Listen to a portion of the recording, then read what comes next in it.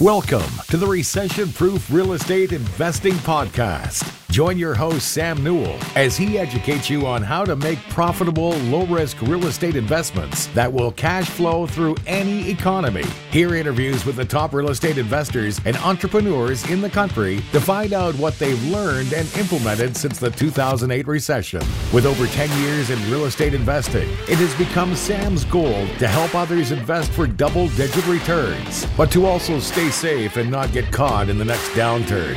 Tune in and become recession-proof. Michael Burns, thanks for being on my podcast. I appreciate your time, man. Yeah, man. Stoked to be here. I appreciate you having me and looking forward to our talk. Absolutely. So you're the Michael Burns team or the Burns team. You do loans and homes, right? Yep. The Burns team, homes and loans is kind of our slogan. We're here in Salt Lake City, Utah. The Burns team is my wife, Kia, and I. So I'm a licensed real estate agent and mortgage lender, and then she does the real estate side as well. So we have a retail sales team, a mortgage division of what we're doing, and then I primarily focus on fix and flips here in the Utah market. Awesome.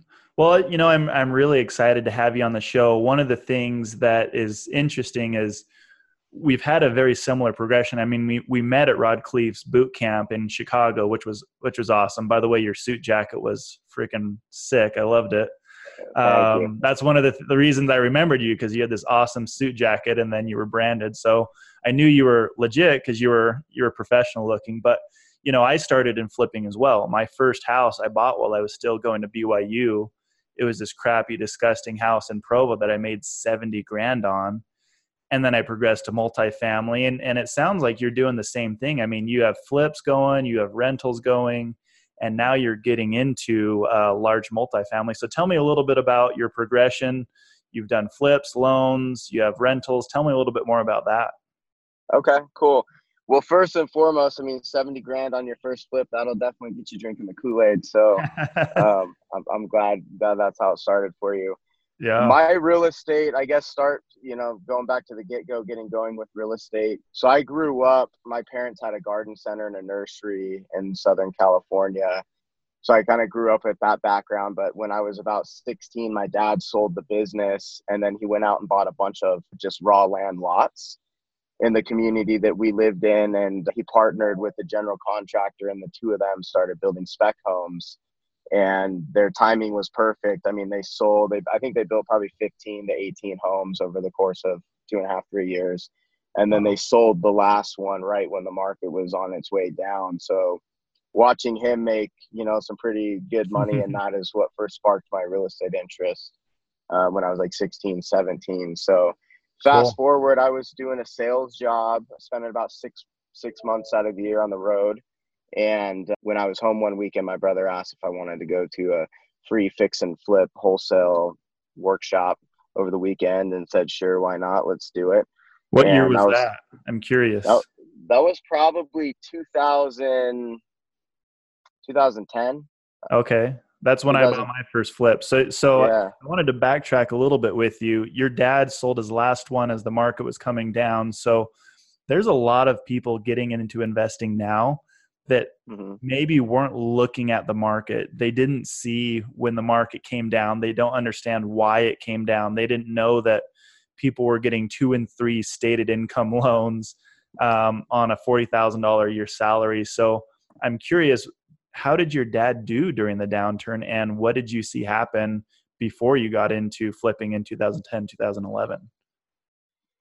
So he really limited background experience. He pretty much had money from the sale of the business, had been in this community for 25 years, and really well connected, with other business owners, I should say, in the community. So they selling the last one, they kind of saw where it was at. So, I mean, I don't even know that I could say he timed it perfectly. Just he got lucky. It was perfect. Yeah.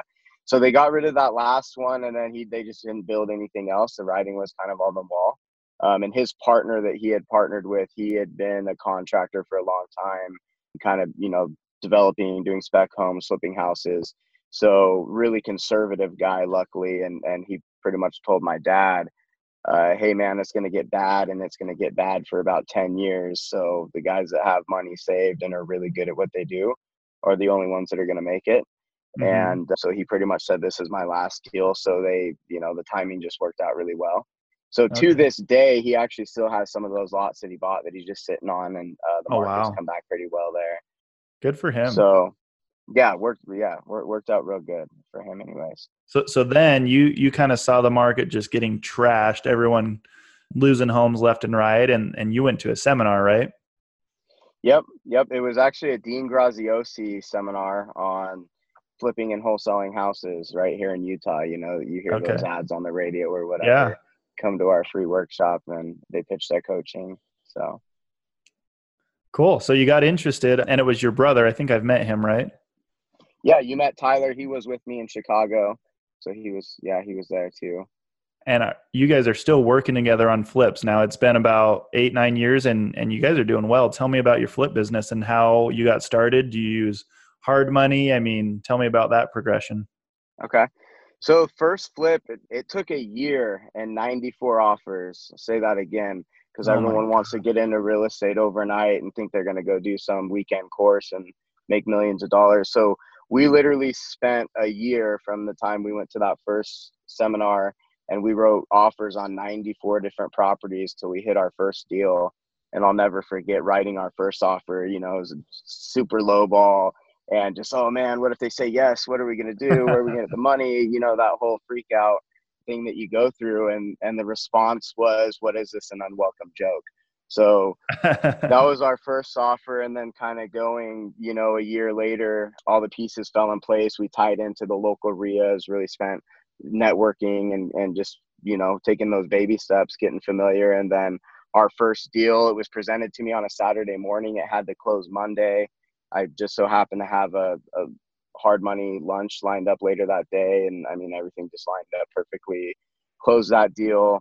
Had a nightmare of a scenario with the first flip, had to fire a contractor, dealing with faulty liens on the property. So we ended up making $24,000 on our first flip. I thought I had arrived, shut down, quit my sales business, and just jumped in full time from that point forward. Lost like $48,500 on my second flip. And whoa. Yeah. So that's a big ouch. Yeah. So fast forward to where we are today. I got several hard money, private money lenders that fund, pretty much most our deals. And then we bankroll some of our own stuff. And right now we're doing anywhere from 8 to 12 flips at a time. That's a lot. Wow. And are you the only one managing that? Yeah, it's just me. Me and my wife will handle selling all the properties, but in terms of finding the deals, lining up the money, managing, our contractor crews, just me. I'm doing all of that myself. Wow. I got some really good contractors that have allowed us to scale up to the volume we're doing now. So that's kind of where we're at. I'm going to interrupt you there. Sorry. I have one question. So it's funny that you mentioned you threw in an offer that they responded, what is this, a joke? Because as a listing agent, I've sold hundreds of homes here in Utah, and it's interesting. I'll get offers like that. I'm like, oh, I bet they just went to some type of seminar. It's like $80,000 under list price. They didn't bother calling me, even letting me know that they're sending in an offer. So with someone who's as successful as you, I'm guessing there's an art to getting offers accepted, and you've got that down really well now. So yeah, tell me a little bit more about that, because I'm sure there's some people that will be listening to the podcast that could use some help on how to get an offer accepted and not tick off your real estate agent or your seller. That's a really good question. And especially in our market, Salt Lake, it's so competitive. There's so many investors in the market that have been in the market, new investors coming into the market that are overly aggressive. So things that I do to get offers accepted, I won't have due diligence. I'm comfortable with a 10-minute walkthrough now. Really high earnest money. I'll throw down like $10, $15, $20,000 non-refundable earnest money. And it depends if I'm dealing with an agent with a listed property or if it's an off-market property. But really just being as aggressive as you can. So 1 day due diligence, no due diligence. If I can get a walkthrough ahead of time, really high earnest money, I'll go non-refundable on my earnest money. We'll tell them we can close in as little as 48 hours or whatever is most convenient for the sellers. So I have a property that I just bought last week, and I'm giving the sellers, 2.5 weeks after we bought it and closed on it for them to take the money. So really just trying to find the hot points, that the seller needs, and accommodating those in our offer, and then just trying to be aggressive. And then lastly, I like to say, hey, I'm an experienced investor. We got X amount of projects. A lot of times I'll say I have multiple flips going on in this area. We'd love to pick up another one. So really trying to throw our experience and our reputation behind that offer as well. And pretty much doing, what we can to pitch the deal that, we're going to perform. Right. Well, that's smart. And I'm guessing you don't send offers, or maybe you do, but not as many blind offers over. Are you wanting to talk with the seller or the agent before you send an offer over? It depends. Every deal is different. Especially in our market, a lot of what I'm buying is off market stuff, and there's wholesalers involved. But Okay. when I'm dealing specifically with agents or properties that are listed on the MLS, we bought 2 off the MLS in the last month. Both offers came in blind. So I had not seen the property, but the way that I present the offer to the agent is, hey, I'm the buyer. I'm also the agent, but I am the buyer. I have multiple flips going in the same area. I already know what the numbers are going to be. This home, based on the condition I've seen in the photos, it's going to need a full rehab. So I know my numbers already because we have similar properties there. So a lot of times when I send in, a blind offer, the seller's going to feel better that I at least get a walkthrough. So at Uh-huh. that point, I mean, I'm just trying to cater to what makes the listing agent and the seller feel most comfortable with. So first and foremost, I have to sell the listing agent on my offer and Right. on me that I'm going to perform. So whatever they want to see happen, some of them, it's every deal's different. Every seller's different. So that's really what I try to do, is just cater to the hot points that they have. So we do get blind offers accepted fairly regularly. And then a lot of times I'll just go in for a quick walkthrough. And then I'll even say after that point, like, hey, now that I've done my walkthrough, I'm actually comfortable removing my due diligence period at this point, and I'll, my non-refundable earnest money. And I'm Uh-huh. going 10, 15, 20 grand a lot of times on single family homes that are priced, 250 and under. So that's really aggressive. And I've found that that's something that really kind of makes my offers stand out. And a lot of times, like just last week, we bought a property, and I know that they had offers $5,000 and $6,000 above mine, but they just felt that, we were going to perform, and that we Yeah. were the real deal. So that's really That's just what I huge. try to do. Well, and I appreciate you saying that, and the reason I brought that up is, as a listing agent, I'll get offers and I don't know who the person is. I don't know why the offer's so low, and they've given me nothing, no information. And so if I were to get an offer from you, I could go to my clients and say, look, this guy's legit. I've checked him out. I called some people, called a reference. I'm sure you've got references. And that is so much better than, just getting a low offer. As a seller, you want to know that someone can perform, and that's really important. And that's important on fourplexes as well as multifamily. On the syndication side, we do the same thing. People want to know that you can close and you're not Yeah. wasting time.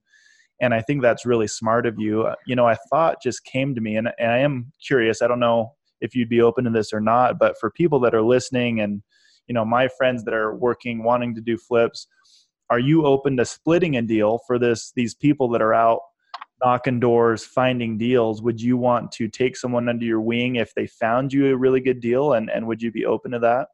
Yeah, absolutely. Definitely. And really, my opinion has been, and probably always will be, is it starts with a deal, so without a Mhm. deal, you can't really go any further. So Right. yeah, definitely open to that partnering. If there's anything I can help with any of the audience, I'm always a call away.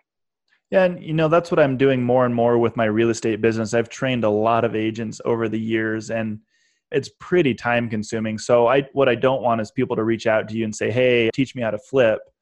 Yeah. If they have a deal that you can make money on, they can make money on, of course. Yeah, please. I mean, I'll put your contact info in the notes for sure. What is the best way to contact you though? What do you prefer? I'm old school. I just like phone calls, man. I like Nice. connecting with people and talking with people. My phone number is 801-999-4260.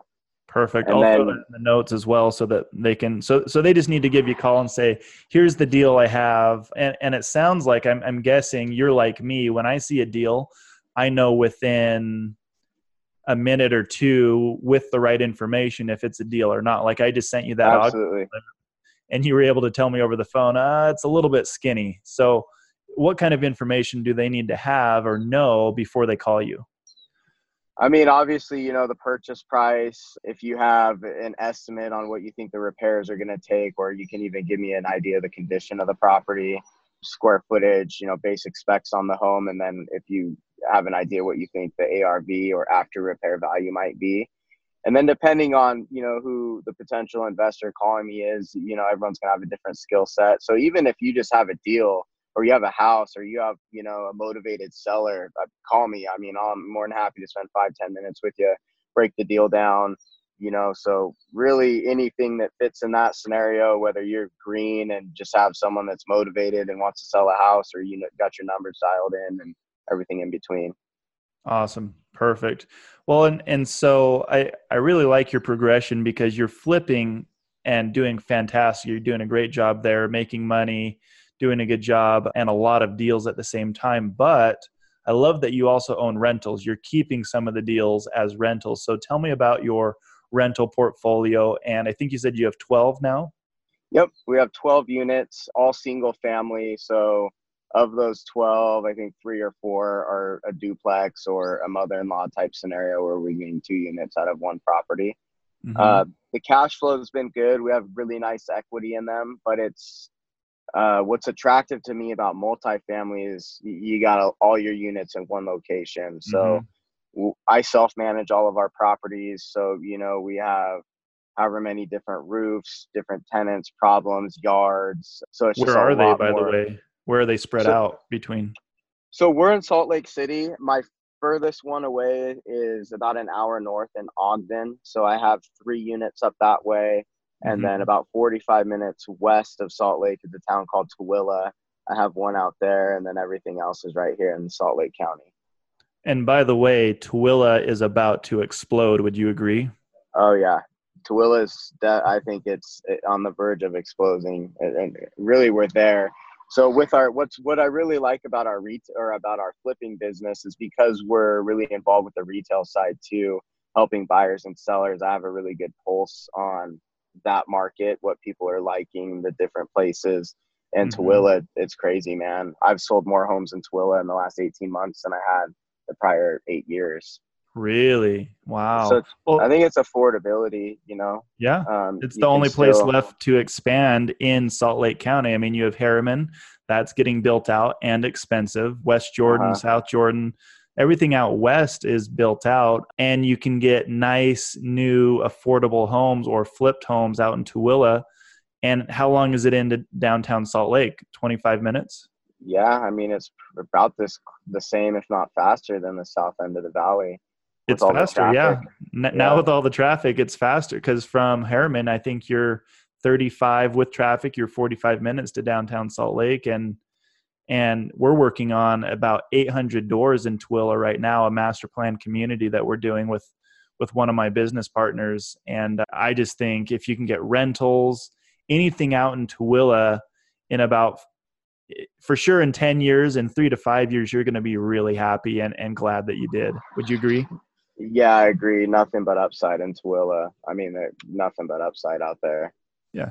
And so it's for people that don't know the Utah area, it's interesting because you have mountains on one side, mountains on another side, and then a lake. So Salt Lake County is restricted by, you have Utah County below it, and then really a lake and mountains. And so that's the really nice thing about buying real estate in Utah is that it's not going to expand forever.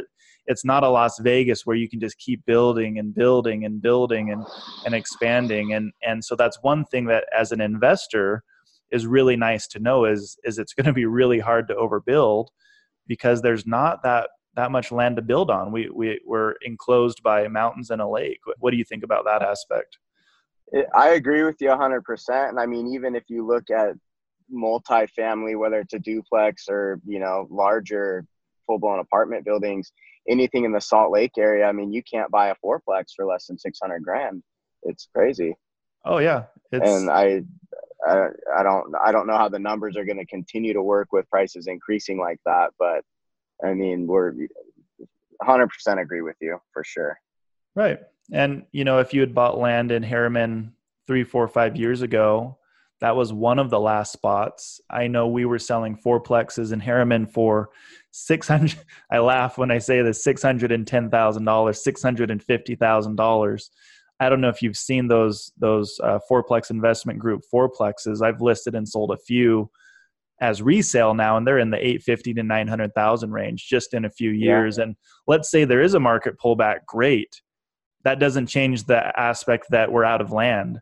And so now Harriman's kind of gobbled up by all the developers, and now that's going to go to Tooele. So I'm really excited for people like you who already understand that will be keeping their eye on Tooele and getting those deals out in Tooele as you can, because somebody's going to make quite a bit of money as Utah Valley continues to expand. Those jobs keep coming. Amazon's building distribution centers out there. I mean, there's so much growth that's about to happen out in Tooele, and I'm excited for you and me and other people that will take advantage of that. Yeah. I mean, Utah as a whole, it's a lot of exciting things going on here, and I think huge potential for investments. For sure. So you have 12 single family homes. You are looking to get into multifamily, and I mean, it sounds like you have connection with investors. So you know how to talk to investors. You have people that trust you. What is, other than having a multifamily deal in one place rather than spread out over 12 different investments, what else as far as risk or cash flow, what else entices you to larger multifamily properties? I just think you're being overall more effective with your time, your money.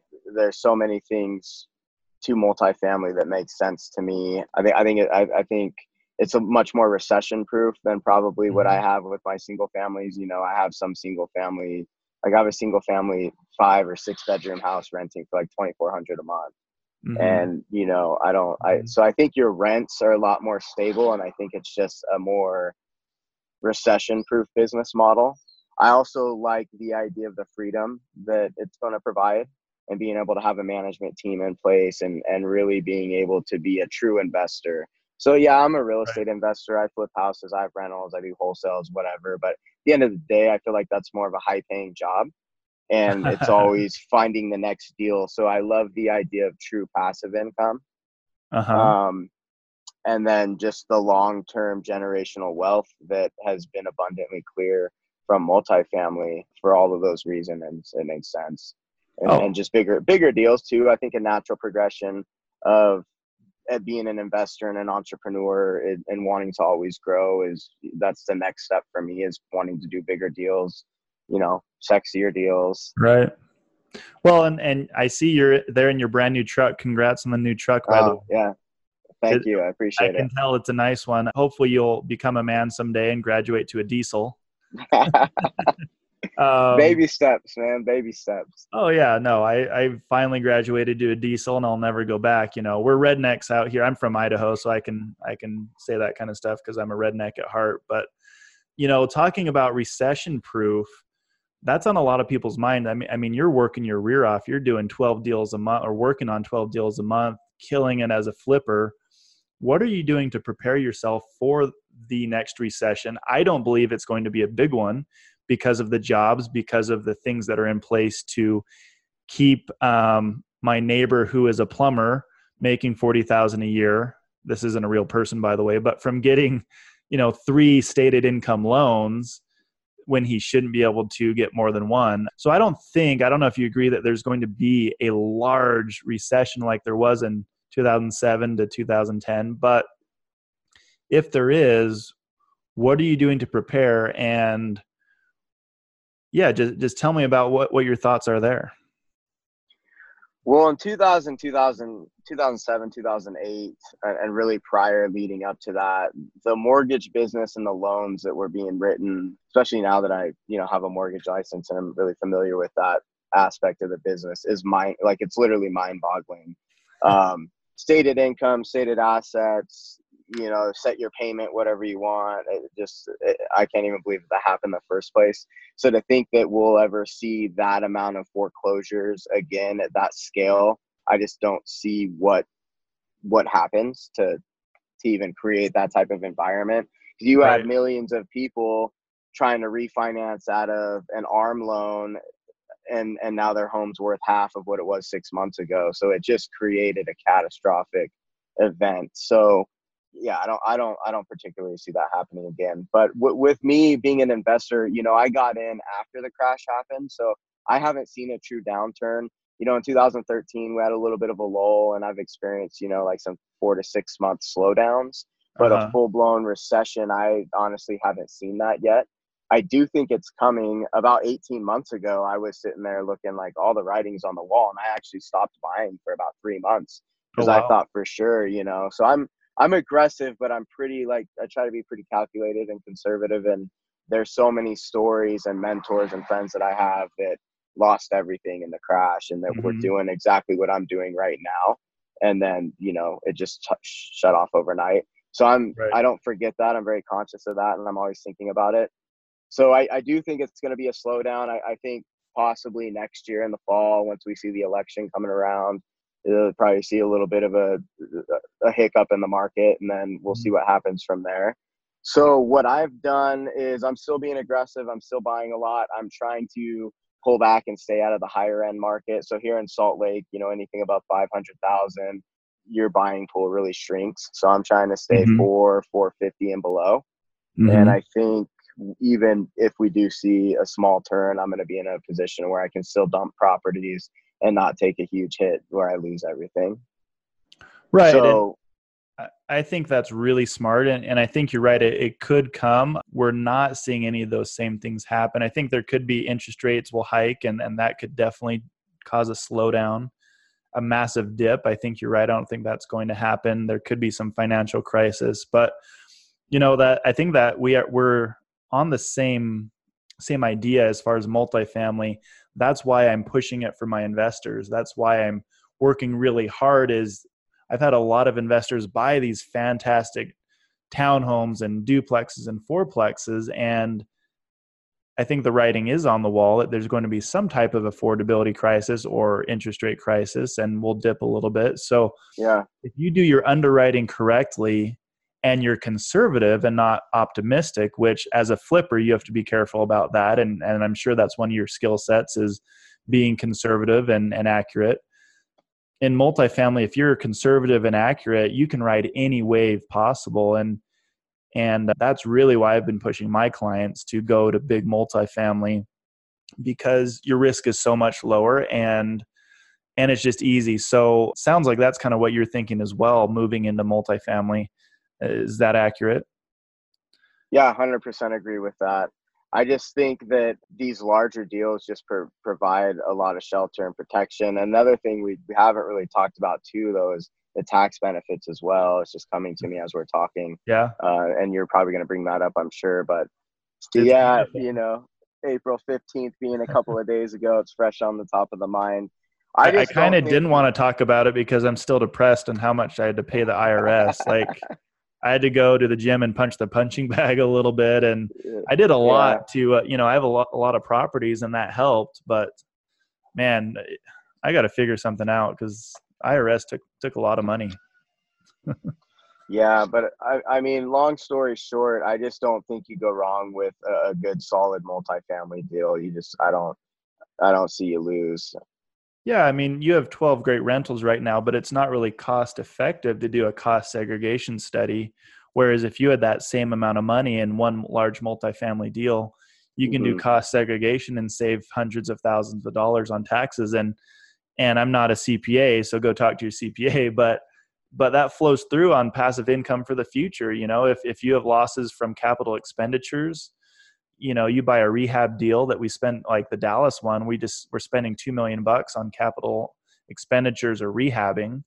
That's a Uh-huh. fantastic tax write-off, one that I'm really excited for this next year. And I could have used, quite frankly, for 2018. I wish I had bought something bigger in 2018 and taken advantage of that. So do 1031s a lot? I know that's a question that comes up to me with people that are getting into flipping is, are you able to 1031? Are you just paying short-term capital gains on those flips? Tell me about that, because that's a very common question from new flippers.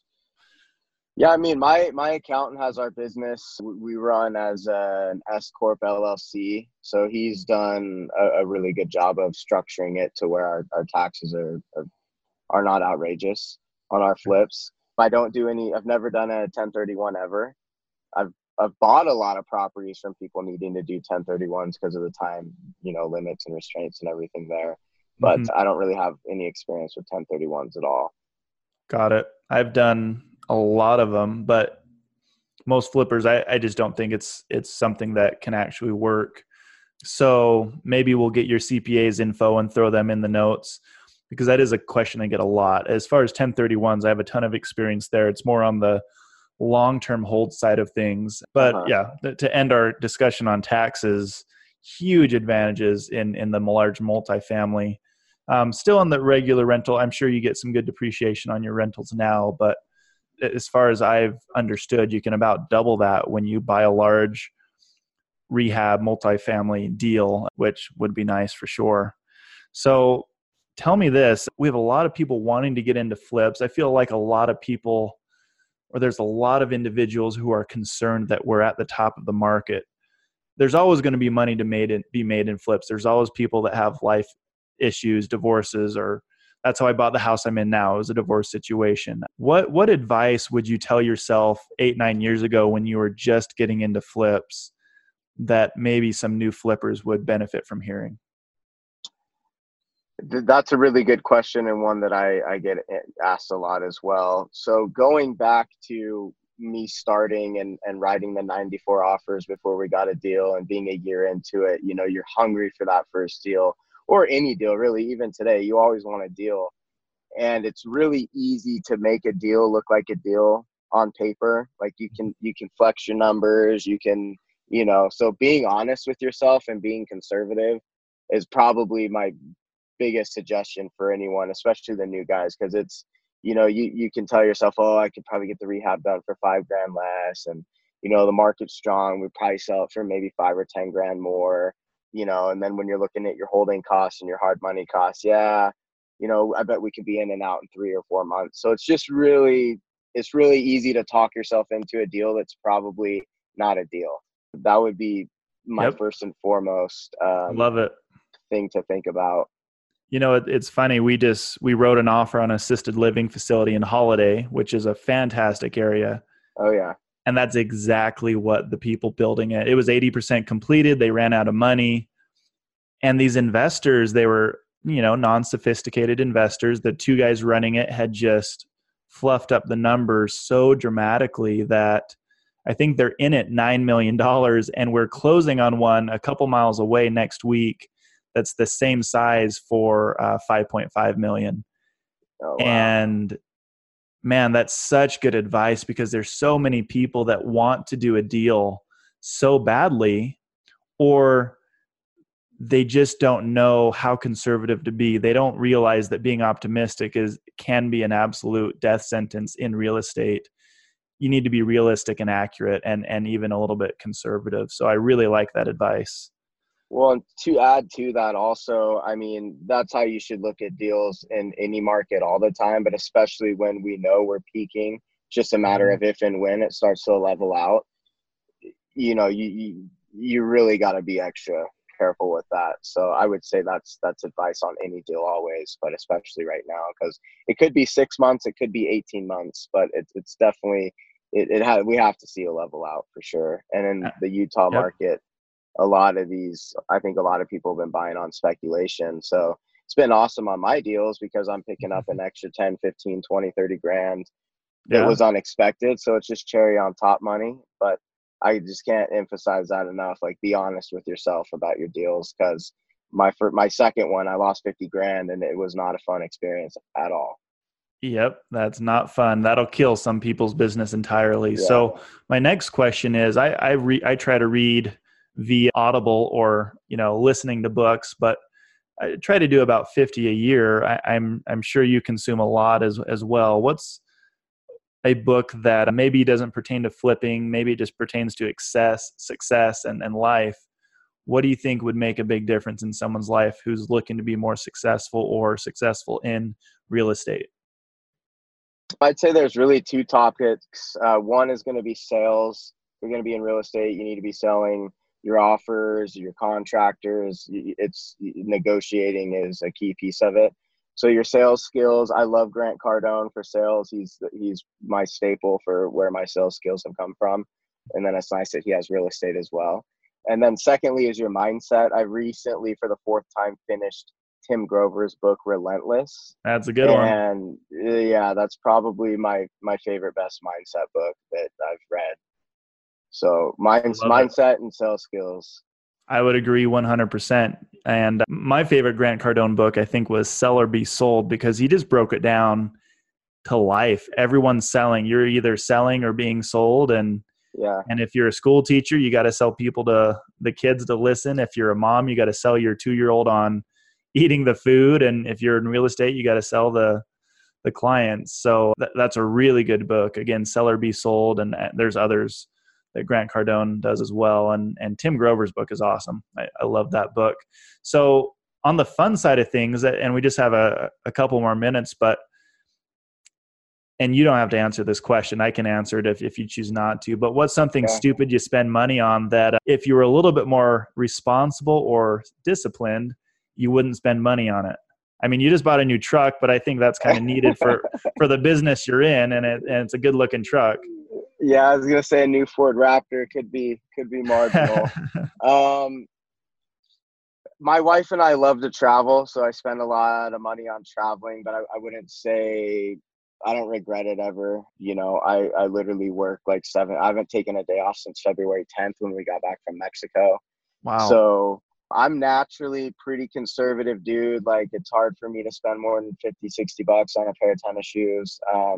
I manage all my own rental properties because I don't want to give away that 10%. So I'm pretty good with that. But I love traveling and really don't put a budget in place for it. I love spending time with my wife and getting to go see cool places. Hey, let's go hit Cabo. Have you been to Cabo? We went there last New Year's, not the one we just had, but the year before. But I would love to go to Cabo. That place is amazing. So that brings me to my next point: is what should you be handing off that would make you an extra X amount of dollars? It sounds like you're a really busy guy. There's got to be something there that you could hand off to someone that maybe it's not fun at first, but could free up some time for you. Well, it's a great question, and probably even better timing, Sam, because building what I've built from the ground up, I'm really detailed, I'm really thorough, and naturally I think that I do it better than everyone else.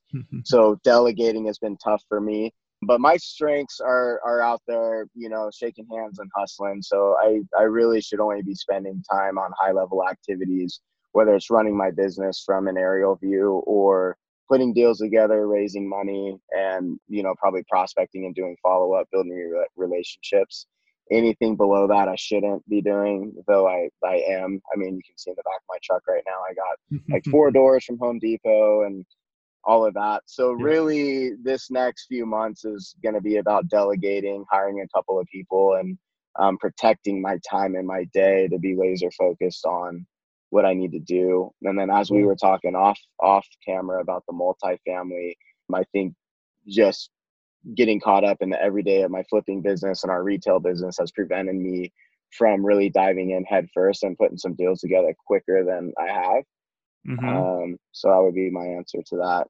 I've got some great property managers for you if you want to free up that time. Yeah, I think we should talk about it. I'm the same. I manage a few of my own, and every time something comes up, I'm like, why the heck am I still managing this? I should be on the phone finding a $20 million complex to buy, not dealing with my $1,800 a month rental in Lehigh. But it is hard. You know, I'm a perfectionist as well, so I like getting stuff done. But man, I really appreciate your time. You're absolutely killing it in the flip business, soon to be killing it in the multifamily business. I want to have you again on the show in a while once you've worked on a multifamily deal, because I think people would really like to hear flipper to single family home investor to multifamily. So once you do a deal, let's jump on the call again and see what you've learned. No, definitely. Let's do it. And I think there's a lot of guys probably in my position wanting to make that natural progression and pull down that big 100 units. So better yet, maybe we should do do an on-site interview, when we have that. Heck yeah. Let's do it. And then we can race as well. We'll race our trucks. Yeah, let's race the trucks. I am scared of the Hellcat though. I don't think that's why I didn't offer, because you won't beat it. Yeah, I don't think I have a chance. I'd gap you for sure. But no, thanks, man. I really appreciate it. I'm going to put your info in the link to the show. And if you know anybody else that would be really good on the show, please refer them to me. I think you provided Absolutely. a lot of value for people getting into flipping. And man, I appreciate your time and good luck.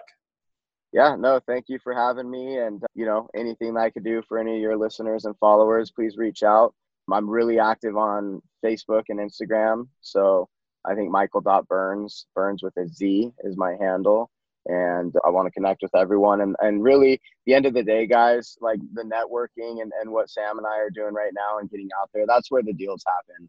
It's not, in your comfort zone at home. Get out there, network, go to meetup groups, listen to podcasts, and that's where you're going to find your deals.